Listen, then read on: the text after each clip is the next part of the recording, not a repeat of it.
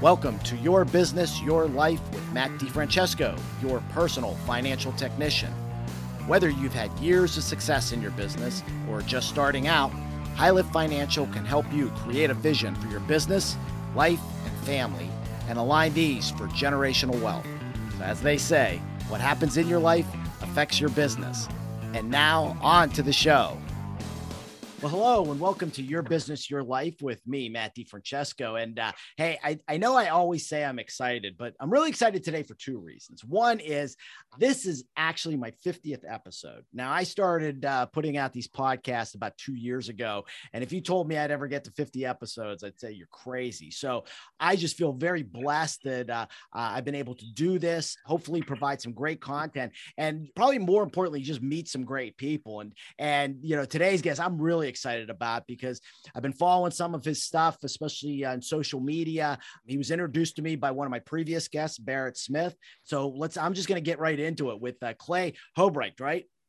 Yes, Clay Hobrecht. Okay, I got it right. So Clay, Clay's he's the owner of Best Body Shop in Wichita, Kansas. And I think what I like best about Clay, and if you've been following the podcast, you know I have a tendency to like disruptors. And I think, you know, disruption, being uncomfortable is a good thing. It helps us to progress. And especially in the collision repair industry, it's changing so fast that I think we need disruptors to help kind of shake, especially the independent family-owned shops, you know, shake them up a little bit to get them to understand that, hey, we need to change and evolve. So Clay started his body shop about 8 years ago, I would say, with a bit of nativity. Is that right, Clay?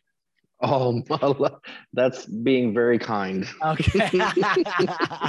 So, and he's come to realize some of the problems in the industry, and it just didn't sit right with him. And I think that's the thing I appreciate with him most is he allows his integrity to guide how he conducts his business. And I think to me, that's something that touches my heart. You know, he decided to put people in front of profit, and he's revolutionizing the way that he's doing business and how a number of other shops in the industry are doing business. So, you know, he's an owner that strives to look out not only for his customers, but his family. So I'm really excited to learn more about Clay. So Clay, I want to welcome you to Your Business, Your Life. Well, awesome. Thank you for having me on, Matt. And I appreciate the opportunity. You know, you talk about being naive, you know, Barrett Smith, your last guest, his actual introduction to me was, hey, I've been watching a lot of your stuff. And you're an idiot with a great heart. and he says, hey man, now if you actually got to know what you're talking about and got educated, you could be effective for your clients. And I'll never forget, because Barrett sent me several emails, and I just ignored his emails. I didn't know who he was, but he knew exactly what would get my attention, and that you're an idiot with a great heart. Well, you got my attention. What do you need? That's right. That's right. Yep. And it's funny to me. It just, and it kind of blows my mind how God puts the right people in front of us when we need them, you know? And I think that's something that's really important. They seem to always just kind of show up at that time that we need them. Yeah. I would not be in the collision repair business if I didn't meet Barrett.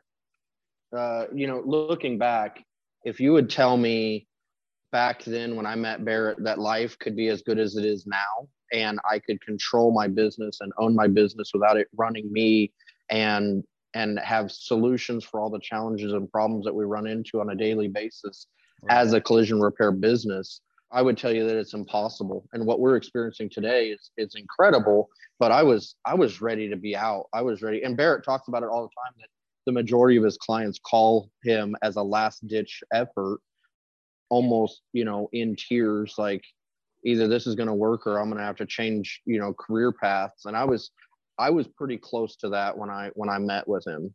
Wow. Yeah. That's something. So could you tell us a little bit about like your previous history before you met Barrett, how you got into the business, and then what were these challenges? What were the things that were really just kind of driving you nuts, driving you to possibly exit the industry? Sure. So much like a lot of collision repair business owners, I got into the industry as a technician. Okay. You know, I've been in the industry now for almost 20 years. And I started out as just sweeping floors and cleaning cars. And worked my way up to, I fell in love with metal. I mean, I remember the first time working on hot rods and learning metal from, from an older guy that was a body guy for years. And he taught me how to use a torch and how to make, quarter panels and stuff. That really got my hook. I mean, that hooked me. Fast forward, I worked out of a garage for many, many years. I always had a scratch that couldn't get itched. Right. And I didn't know what it was until I started my own thing. And then that scratch got itched. And I found out that I'm an entrepreneur, that I was supposed to own my own business. Right. And that's 8 years ago, I started Best Body Shop. And that was, I don't even know if you can really call it a shop at that time. It was a 2,700 square foot building with no running water, no bathroom. Right. I didn't even have a compressor. The landlord that owned the property let me borrow his compressor. I didn't have a paint booth. Luckily, and you talk about, God putting things in your position or putting it in front of you. You could call it luck. You could call it being blessed. It just so happened that the building next door had a paint booth in the back that they didn't use. And so I would borrow their paint booth every day. Right. And it was an absolute grind, wake up at, get to work at 4 or 5 o'clock in the morning, fill 5-gallon buckets of water because we didn't have running water, and, and have all your prepping and everything set up towards your back door so that when the next door opens up at, 8 or 9, you can run over there, get all your painting done by 5 and then work the rest of the night. Right. It was 20-hour days for many years on end. Uh-huh. And I think somewhere in between that, there was an awakening to how upside down and inside out our industry is. Right. One of those things that woke me up is when an insurance company or an insurance adjuster walked out of my shop, and he pointed at me and he winked and he goes, "Don't tell him about that." He wanted me to keep it a secret what we were doing to the customer's car. Right. And I just, that bugged me. At the time, I didn't know we were doing anything wrong. I really thought that we were doing everything right. Yeah. I called that customer and said, "Hey, and it was involving an aftermarket part." Right. And the customer just put his foot down and says, "No, I don't want an aftermarket part." And that was the first time that I ever felt the wrath of an insurance company that essentially made me make a decision on who I was serving. Mm-hmm. They got really angry that I even told the customer that. Yeah. And long story short, I made the decision right then and there that I'm only going to serve, you can't serve two masters. Right. And I made the decision that the customer is the master. And from there, I almost got painted as the anti-insurance guy. And the truth was I was just a pro-consumer guy. Right. And what I found in our industry is that if you're pro-consumer, that makes you an enemy of the majority of the insurance companies that are out there.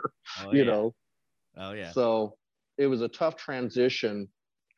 During that whole time, social media became important. Right.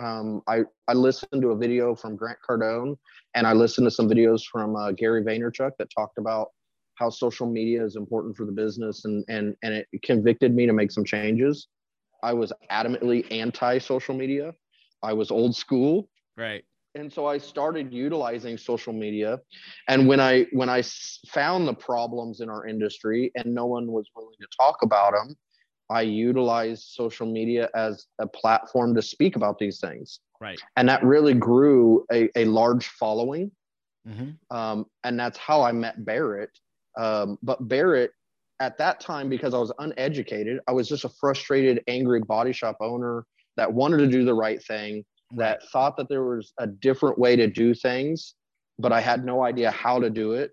And I was making all these super angry videos about insurance companies. I was, it was just an angry guy that had no solutions. Right. And that's where Barrett came in, and he goes, "Hey, this is kind of what my company is all about, is I help people like you." And I remember, we don't, hold hands and dance into the sunset after that. I remember the next question after he told me, that he has this company. I said, "Okay, well, I'll hire you." And he goes, "Well, it's not that easy. Let me ask you some questions." And he started to ask me about the tools and equipment that I had, and come to find out that I didn't have the majority of the tools and equipment that it takes to repair cars correctly. So he went, "You're part of the problem too." Lovely. Yeah. So I'm like, okay, so you call me, tell me I'm an idiot, tell me I need to get educated, tell me that you can educate me, but I don't have the tools and equipment. Thanks, dude. And he just he essentially said, you can't hire me because I'm not going to take money that should be spent on tools and equipment, you know, as a payment. Okay. And then he turned around and he says, but I love what you're doing and I'll work something out with you. And he ended up working with me, I think for about, it was like a year, 9 months to a year. And he worked for me. He did consulting with me for free. Oh, wow. He's probably gonna slap my hand for saying that. Yeah. I'm talking to him tomorrow, so let's keep this on the low key. All right. So yeah. But no, and he's okay with, you know, the story. I've told it many times because what it was is he was sold out that I was gonna adapt to it and fix. And so the agreement that we had, as long as I was buying the tools and equipment, the training that I needed, that he would help me through the process. Now, he never let me off the hook, though. Every single time I got off the phone with him, he'd remind me his hourly rate and how much that call would have cost. Okay. Okay. Like, thanks, Barrett. I appreciate that. That's right. Yeah, exactly. But I finally, in one of those consultation calls, he started asking about the tools. Hey, do you have the spot resistance welder? Do you have the 3D measuring system? Do you have the scan tools? And when I was able to say yes, he says, awesome. You can go ahead and start paying me now. Nice. That's awesome. Well, send me an invoice.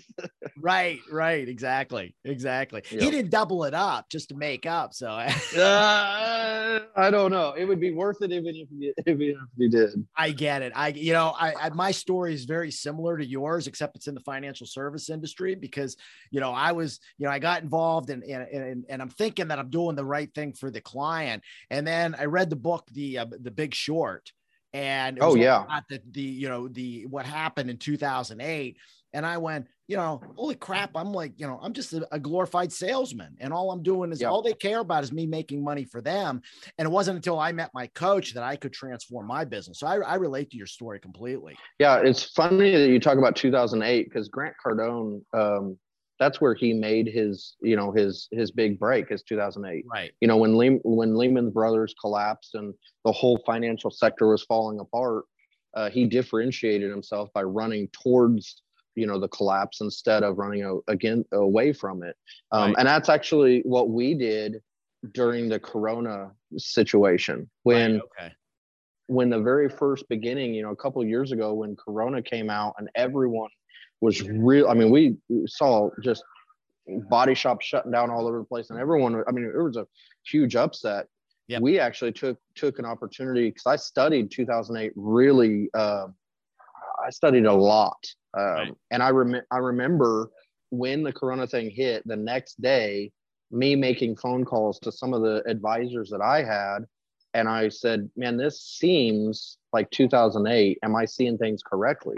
Mm-hmm. And they said yes. And I said, well, then while everyone's running away, while everyone's contracting, should we push all in? And that's what we did. We ended up remodeling the entire shop, putting all new equipment in. And we, 40 days afterwards, we were able to open a shop back up that was brand new. Right. Versus a lot of businesses that were coming back, just trying to get things started back up, It positioned us extremely well. And we've actually noticed our finances, our this year is going to be significantly better because of the decisions we made back then. Isn't it amazing? Yeah. It's funny. There's always, in adversity, there's always opportunity. And I think I know in 2008, because I was brand new in the business, I started like about 2006. And, all of a sudden it was like, this happened and I'm still trying to build a book of business. So I'm calling people and I was the only one calling them because every other advisor out there was scared. They were hiding under their desk. And so I think you're so right. There's opportunity everywhere. You made a comment when we talked yesterday. I thought you said, if Grant Cardone, Gary Vaynerchuk, Pat Lencioni, and Dave Ramsey had a baby, you would be the baby child, right? Without a shadow of a doubt, those are the influences of the foundation of our business and the core values that we have here. and that was something that's really impressed me. I mean, you talk about this idea of creating a culture that's humble, hungry, and smart. And I wanted you to expound a little bit about that, what that means, not only just for your customers, but more importantly for your employees, because I think, in being a leader, that's where we need to take accountability and help to uplift the team. So I want you to talk a little bit about that philosophy and that culture. Well, I mean, a perfect example is like, this morning we have a morning meeting, and every morning we have a production meeting, and there's I think 16 to 18 of us that are involved in that meeting.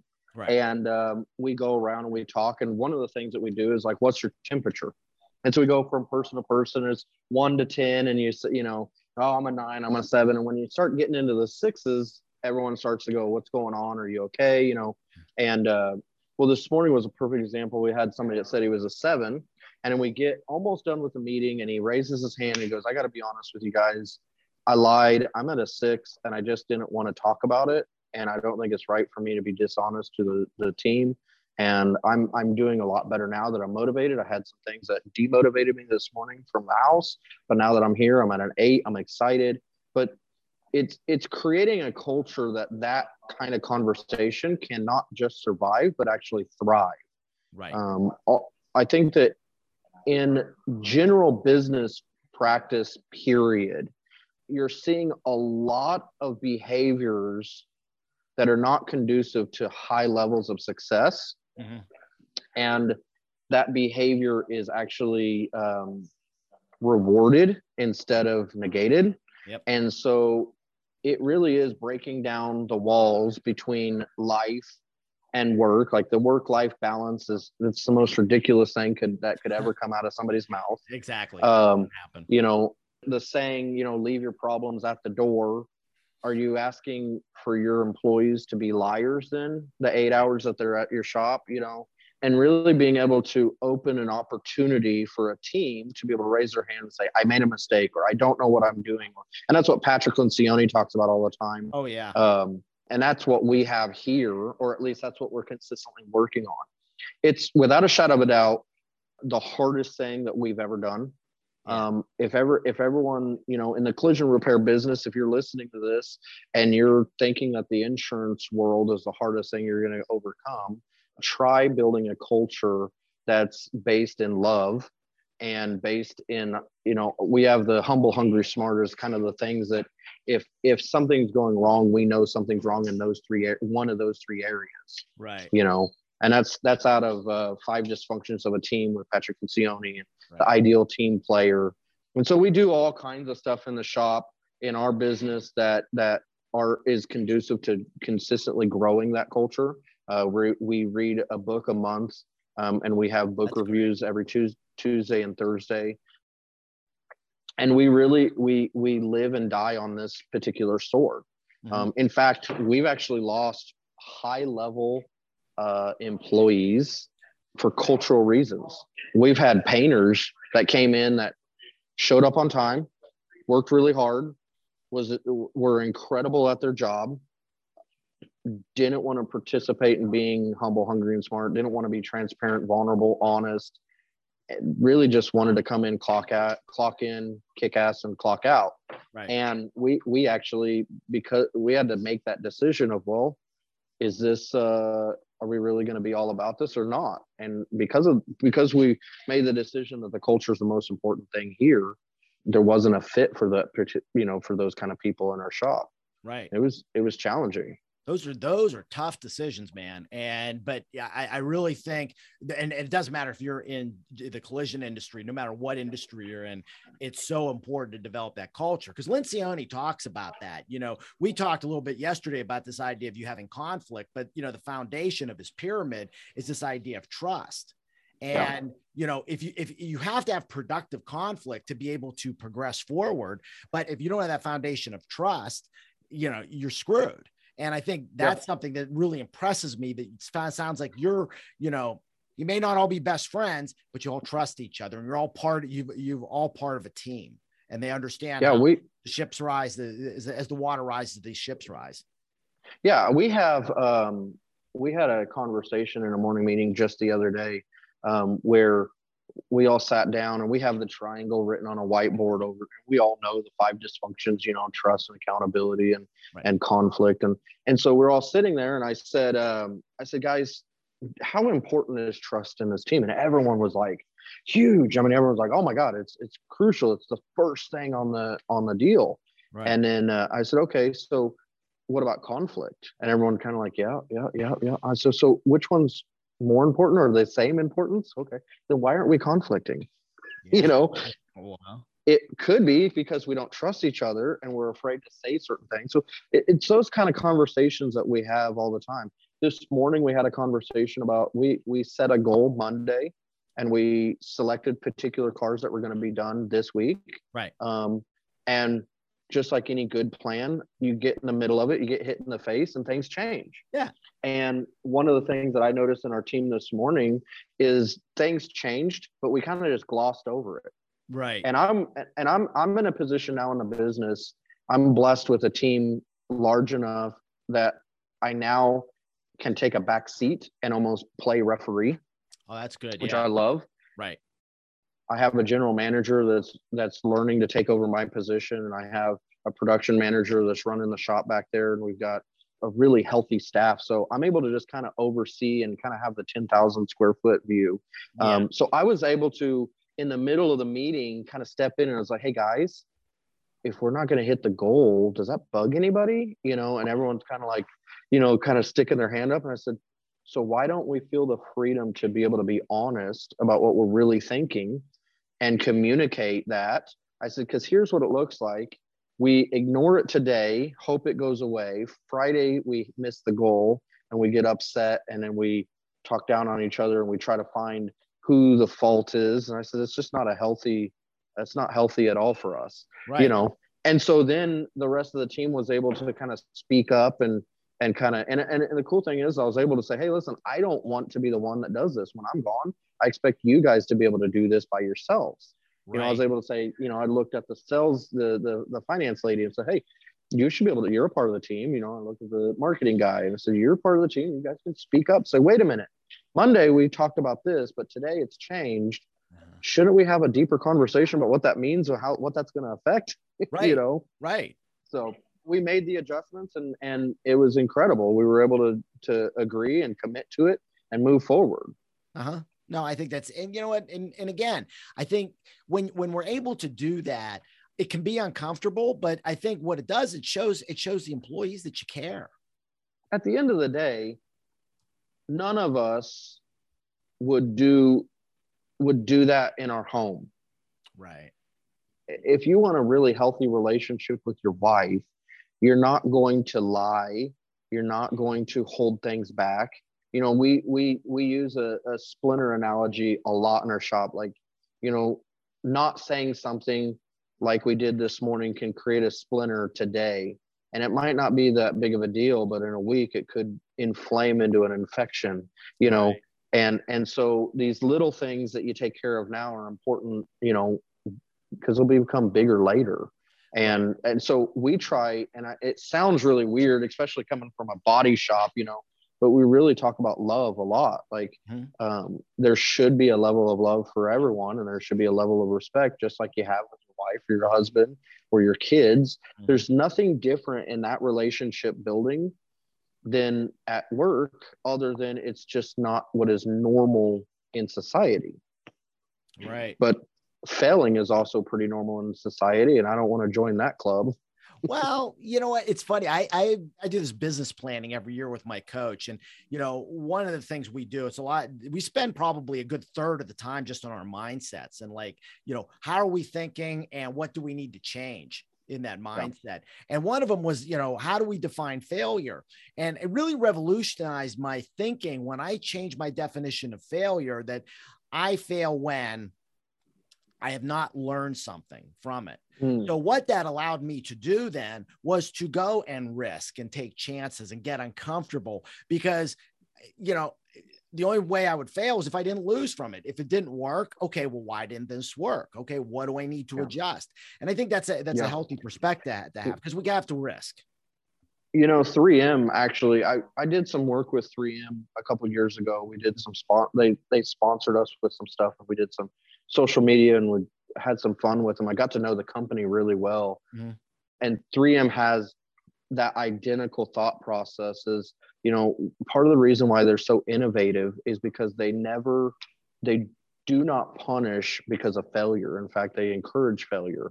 They know that some of the most innovative inventions are going to come out of many failures. And a lot of times you look at a lot of the things that they've created, and it's like, well, it was on accident. It was on the way to something that we thought was going to be a success, and it wasn't, but this came out of it, you know. Right. It's that mentality to consistently think. Like I tell my guys all the time, I said, if failure, or if success is equals the lack of failure, if success is the lack of failure, then the most successful person is the person that doesn't get out of bed. Right. I mean, that's the reality.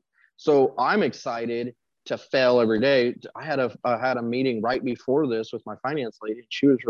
She's going through and learning a lot of stuff, and she's in areas that she's never learned before, and she's carrying this burden. And I'm like, you're going to think back at this a year from now, and this is going to be such a smaller problem than you think it is now. Yeah. And you should just enjoy going through learning through this. Right. You know, it's very similar to goal setting. Everyone thinks that you set goals so you can hit them. The most depressed I've ever felt in life is when I hit a goal. You know, Yeah. the fun is the journey to it. That's why I personally make my goals every single day, so that I have something new that I'm going after, and they change all the time, you know? Right. Oh yeah. And priorities change all the time too. And so I think that's 100%. that's a healthy way to look at it. So, you know, Clay, I mean, boy, we could go on, but I just want to touch on this real quick. Is with a lot of the changes, the rapid changes that the industry are facing, I want to talk a little bit about how you're adapting. But even, I mean, I'm sure on a technical end, but also on the people end, what are you doing differently? Oh my God. This industry is upside down, inside out, and it is an absolute mess. And man, it's hard to pinpoint all the things. I will tell you this, that I believe that running a collision repair business today is 100 times easier than it ever has been, because of the tools, equipment, the training, the education, the technical information. If you want to run a collision repair facility correctly, pull procedures and read them, and make sure that your technicians are utilizing them when repairing cars. It's that simple. Right. You know, I talk to body shop owners that have had their shop for 30 years, and they're going, we never had the information or the documentation that we have today. Wow. You know, it makes it so much more simple. You know, we used to put on these classes. We put these classes on every once in a while called Get to Know Repair Procedures, where we literally, and we have people fly in from all over the country that'll come into the shop, and we have a big flat screen in the shop that we pull procedures on, and we'll read through the procedures. And one of the things, Blake Baker used to be one of the technicians that I had hired here, and he'd do the class. He would go through and read the procedures. And, you know, in a room full of technicians that usually have a pretty large ego, he says, you know, what's missing out of this that I don't see is your opinion. He said, nobody asked, you know, today, the changes that we're seeing in the vehicle today are saving people's lives. Yes. The substrates are different. The computer system's different. The restraint systems are different. How the vehicle absorbs energy, controls that energy, tracks that energy. I mean, it's all far beyond a hunk of metal with a you know, a steel steering wheel and a seat belt, and just crossing your fingers that if you get into a wreck, you're just gonna not, you know, chew on the steering wheel. Yeah. And so today, the cars that we're working on today, the reason why I say it's easier than it ever has been is just the same engineers that made that vehicle unbelievably safe are the same ones that create instructions on how to repair it. Just follow it. You know, it's not hard. That's simple. It's that simple, right?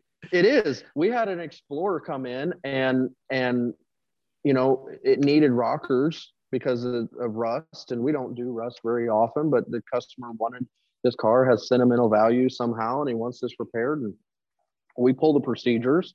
Well, the procedures say that the sectioning where you section the rockers in would make the roof have to be removed and the windshield. And we're like, man, it would be so much easier if you just cut it lower down on the rocker. And so we had a meeting about it that, you know, my repair plan writer, my body technician, and I sat down and clearly read on there that if you don't follow these procedures, it could affect the crash worthiness of the vehicle, the structural integrity of the vehicle. Yep. Therefore, in a subsequent accident, could affect the safety of the consumer. Right. So I went, well, this isn't rocket science. It isn't what we wanted to do. Right. We'd much rather, but at the end of the day, Ford didn't call us and say, hey, what do you think about these procedures? Right, exactly. You know, exactly. So, but it's the way the car was designed. And I think, you know, that speaks a lot to doing the right thing. It's about doing the right thing for the customer. And I think, you know, I'd love to have you back on to talk about that aspect too at some point. But, you know, I'm just so impressed with just your integrity and how you are committed to doing the right thing for the customer and for your employees. And I think, you know, there was a book I read years and years ago called Self-Made in America by a guy named John McCormick. I mean, this is probably like 20 years ago I read this thing, but I remember he had a philosophy in there that kind of blew my mind. He said, you know, they always say the customer's always right. And he says, that's incorrect. He goes, the employee is always right.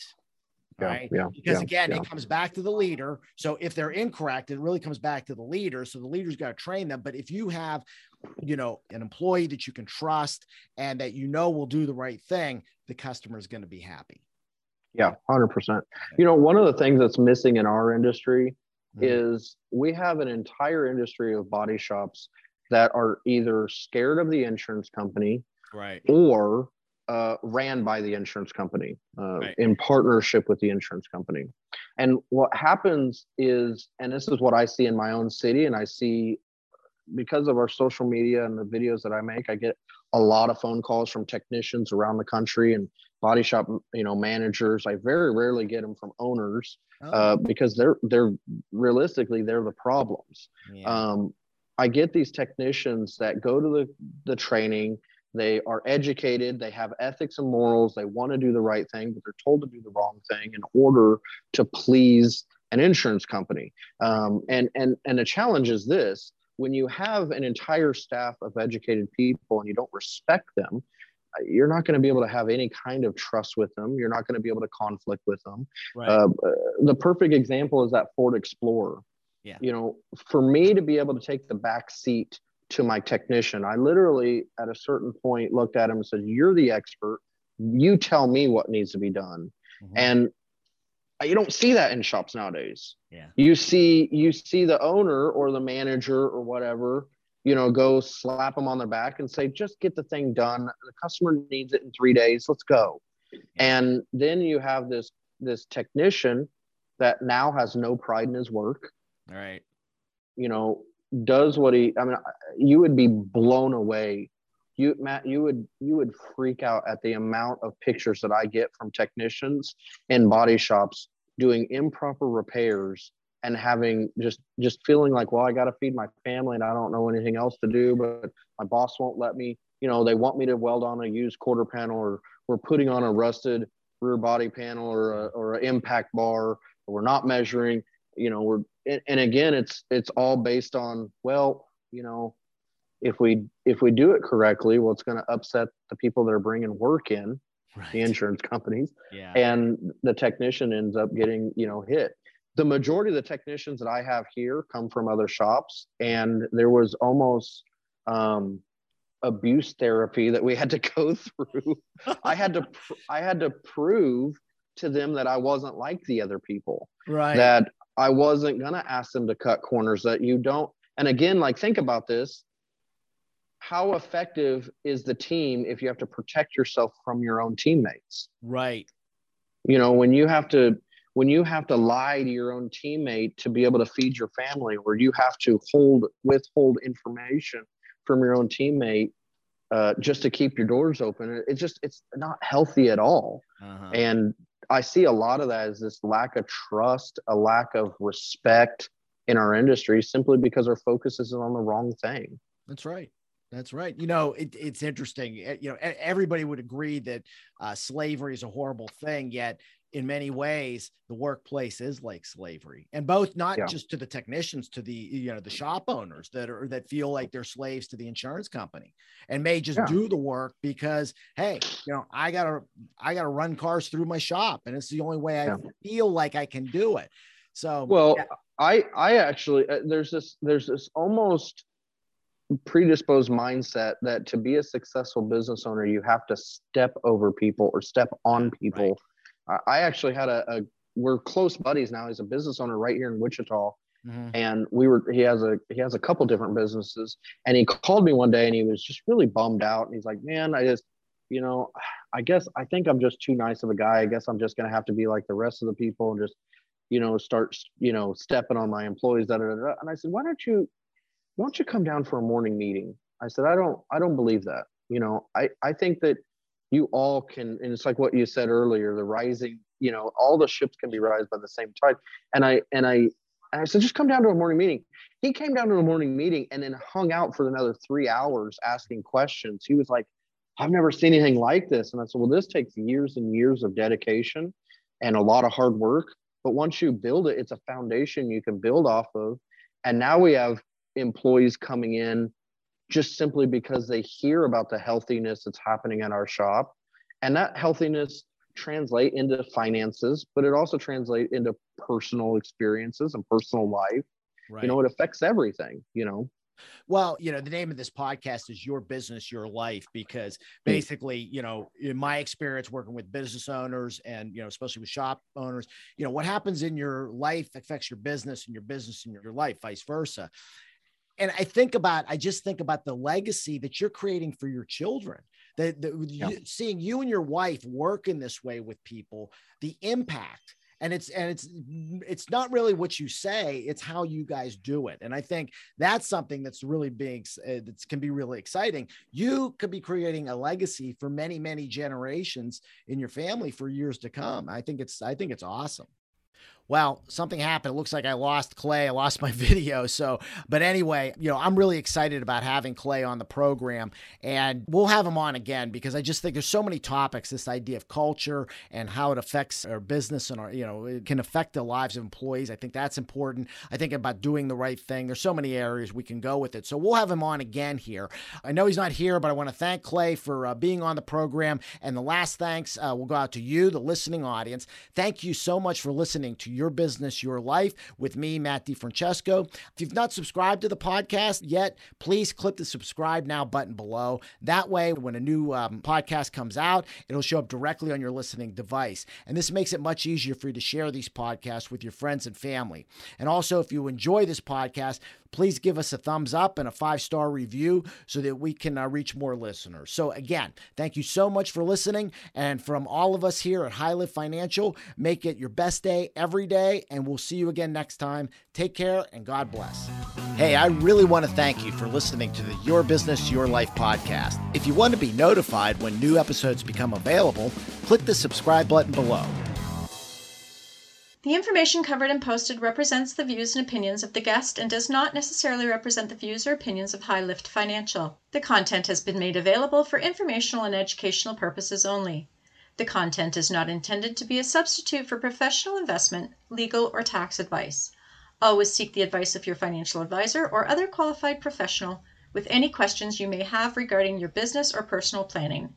DiFrancesco Financial Concierge, LLC, DBA High Lift Financial, is a registered investment advisor. Registration with the United States Securities and Exchange Commission or any state security authority does not imply a certain level of skill or training.